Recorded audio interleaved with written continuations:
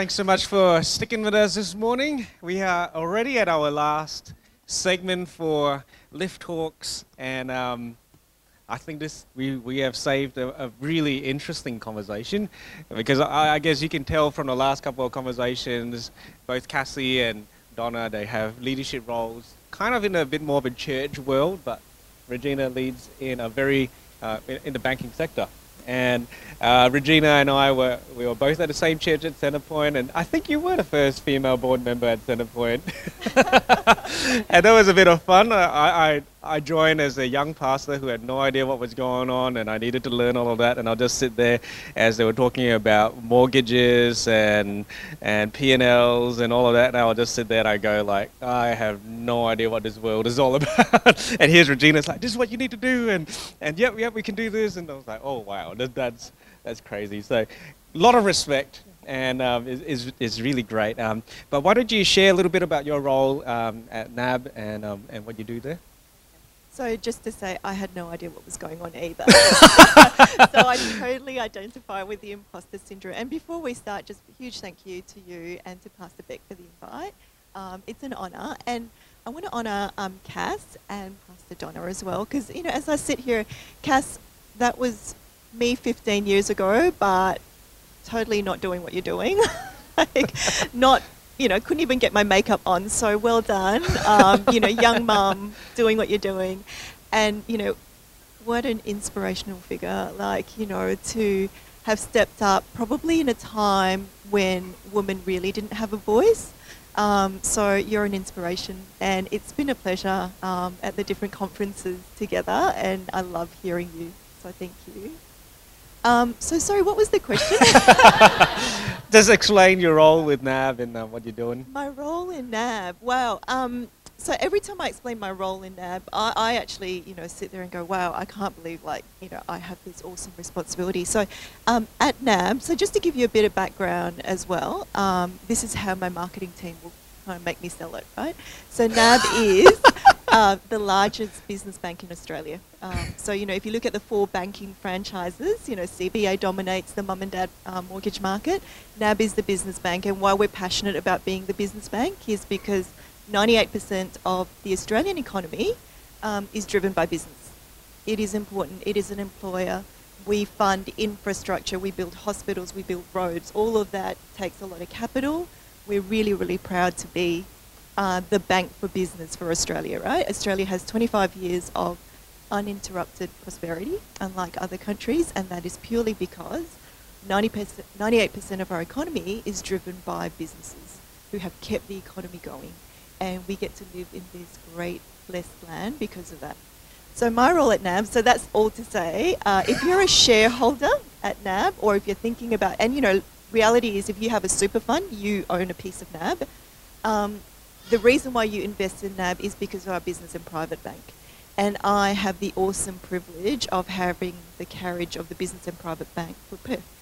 That is my business to run. It scares me every time I say it, actually, because it sounds like the whole economy rests on your shoulders, Regina. It sometimes feels like it, but it doesn't. But a big part of that, we get to contribute to it. So it's an awesome privilege. Yeah. I lead a team of about, it changes and it fluctuates, but about 175 really passionate people. Wow. Who are out there hand in hand with 8,500 business customers in Perth, doing business, funding things, building things, just churning the economy. So that's my team. Fantastic.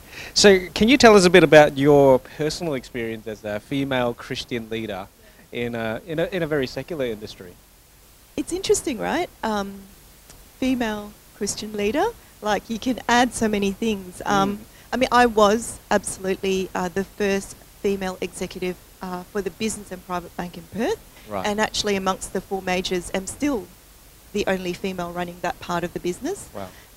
And I was actually the very first Asian, because, you know, WA is this big bad mining town, and had a certain profile of leader. That was really confronting, actually. So my personal journey and my personal experience, you know, I loved kind of what Cass and Pastor Donna shared, because it was all about saying that I don't think I can do this. right? I looked at my predecessors, and there were 10 before me, and they were all of a certain, they were all male. They were all in their 50s, and they were all Caucasian, with big personalities, private school, well-connected. I stepped into the role and immediately said, I don't think I can do this. It was handed to me as, you've got a year, can't do it, then you're fired, so expect that. So that was a lot of... I thought I'd just quit on day 3, like, why wait a year to be fired? So it was quite a journey, right, of actually just discovering, you know, that you're right and your place to actually be in that role was very difficult. But, you know, the amazing thing, like, my leadership journey is actually just a story of amazing grace and favour from God. Like, if you know me, and I'm not trying to put myself down, but, you know, growing up, like, I was the one that, my parents are here and they'll tell you, I couldn't even go to school on the first day without my dad taking me to school, right? Like, I'm introverted, I lacked courage, I actually didn't want to socialise with people, trying to meet new people, saying hi to people was actually very difficult. So the thought of actually stepping into such a big role wasn't me. And it took me a long time, actually. It took God... probably I sit here and I think God was probably really frustrated with me because, you know, I've placed you and I've given you favour and I've positioned you and all you say is I can't. And that took a while for me to work through. Yeah, a really long time, actually. And you were, it sounds like to some extent you were comparing yourself to the model that had been given to you. So how did you work through that and go, well, I'm not a 50-year-old white Caucasian private school male. How did you work through and put your stamp on this industry? Yeah, and you know what? Comparison is the worst thing you can do. Like, it's the worst thing you can do is to compare. Because that breeds dissatisfaction. Like, we say it all the time, right? Like, you know, why do people get what they want and then they're dissatisfied because they find someone else that they compare to? And so for me, it was about one understanding and like to stop beating yourself up about like, I'm never going to be that, right? Like chances of me ended up being a 50-year-old white male, like it's just not going to happen. So it's either I can accept that I'm going to fail, and actually had I failed, it would have been on me. It wouldn't be because I was the wrong gender, demographic, you know, whatever it was. It would be because I didn't have the courage to step up and actually lead. Wow. So it took me a long time and lots of prayer, actually, lots of God, I'm in the wrong industry. God, when are you going to call me into my true ministry? Because actually in my head, ministry was leaving the marketplace, leaving the secular world and going into church ministry. Oh, wow. And so for me, it was all about there's going to be a time. My season was always going to be like, you know, pay off the mortgage and, you know, do all that, and then I can retire and then I can do good. That was always... Right. So, yeah, it was...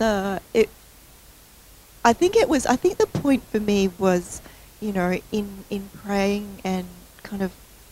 God just kept telling me, you are in exactly the place I want you to be. And that was actually very hard for me to accept, because actually it was a place that I didn't want to be. Yeah. Like, I actually didn't really want to be doing what I was doing. You know, all my friends were stay-at-home mums or running their own small, like, you know, they were doing the fun things, like not the stuff that I had to do.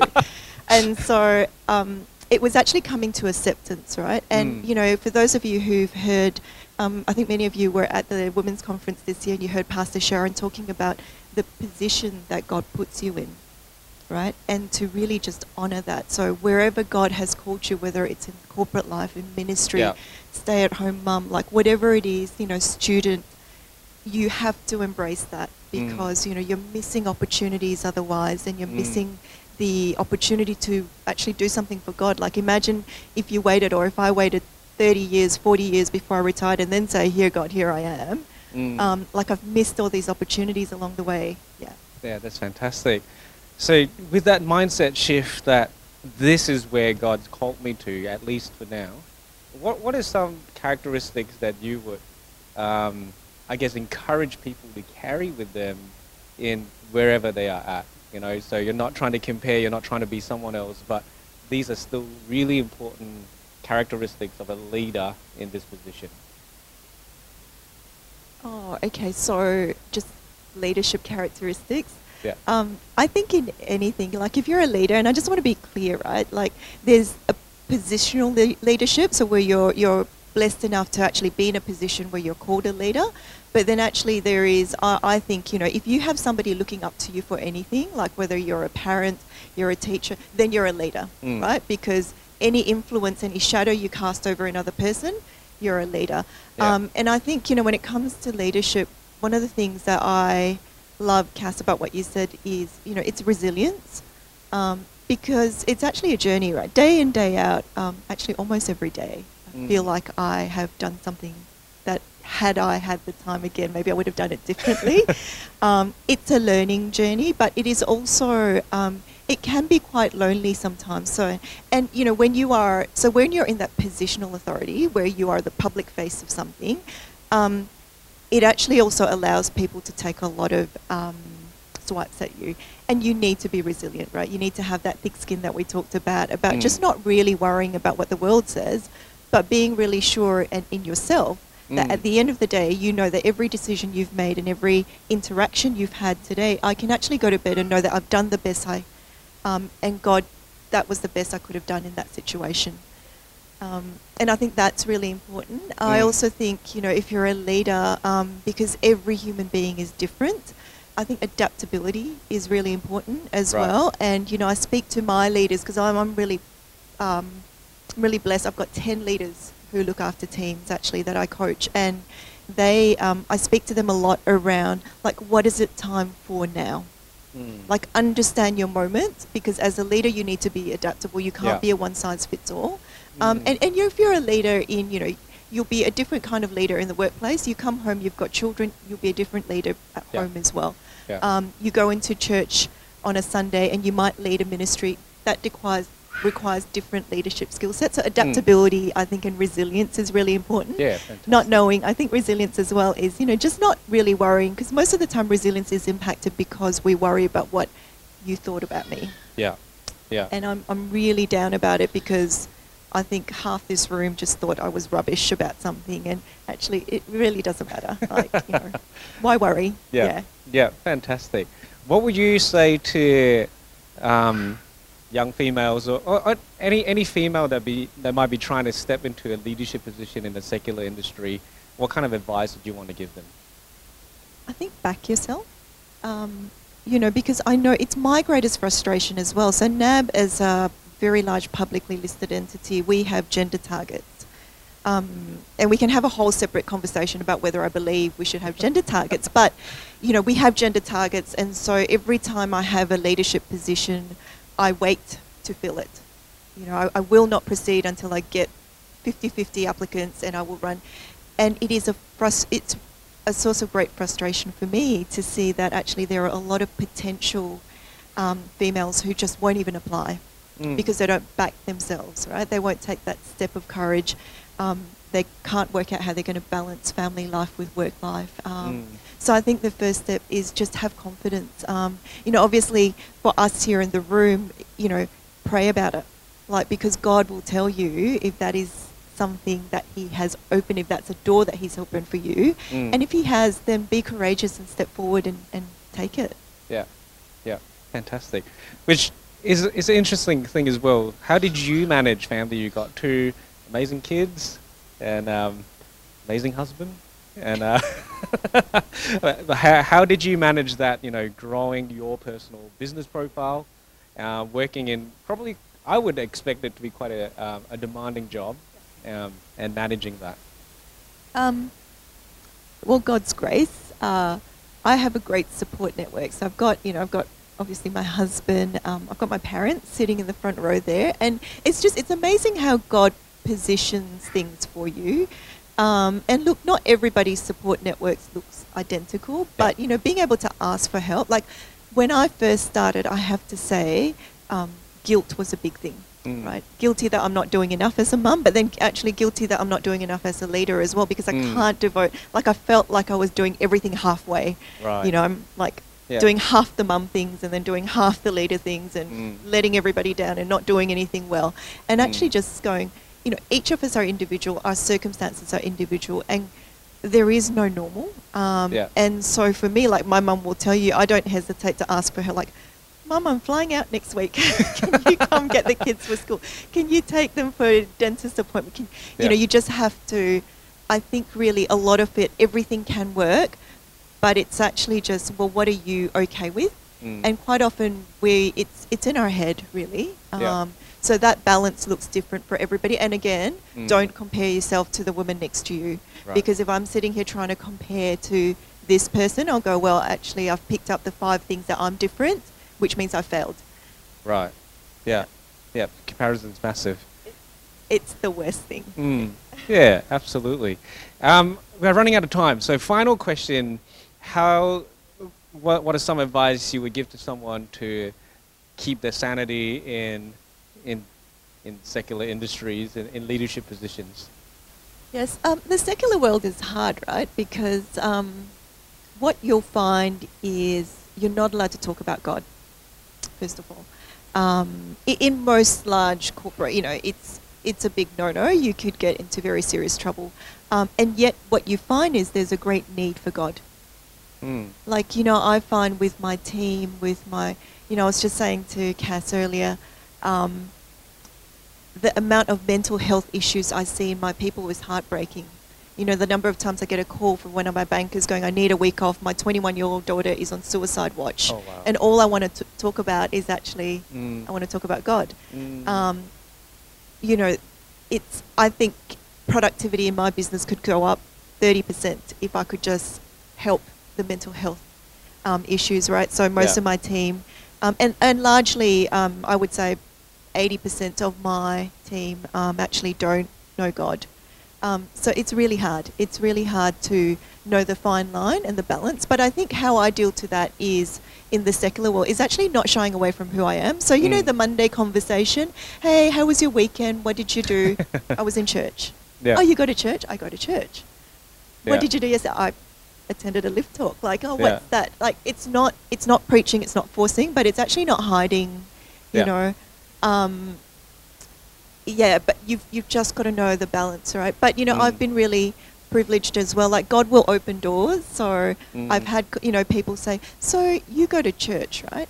I grew up in a Catholic background. My parents took me to church, but when I'm an adult, I rebelled against. I don't want to have anything to tell me about your faith. Like, why do you go? And so. If that's that invitation, then you do. But it is difficult because you see a lot in the secular world. And actually, you do feel quite alone because you're going to be the odd one out. You're always going to be the odd one out because you have to be true to yourself and you have to hold to your values. And so at certain points, you will have to say, that's not for me. Right? And like a classic example is, in a large organisation like NAB and many large organisations, we have large movements about embracing we call it NAB Pride, so it's, LGBTIQ, like there's quite a lot of, and, we want our leaders in the community saying that we publicly support it, and I can't support it. But I can talk about the fact that I absolutely support equal employment opportunities and I would never discriminate against anyone, but I will not publicly support it. Now that does have consequences when you won't support what your organisation tells you to.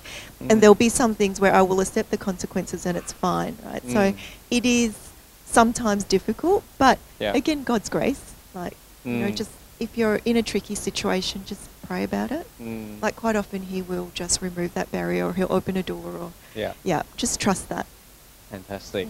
Well, that's so good. Why don't we thank Regina for her wisdom, her experience, and sharing so candidly about what's happening. I'm going to hand over to Beck.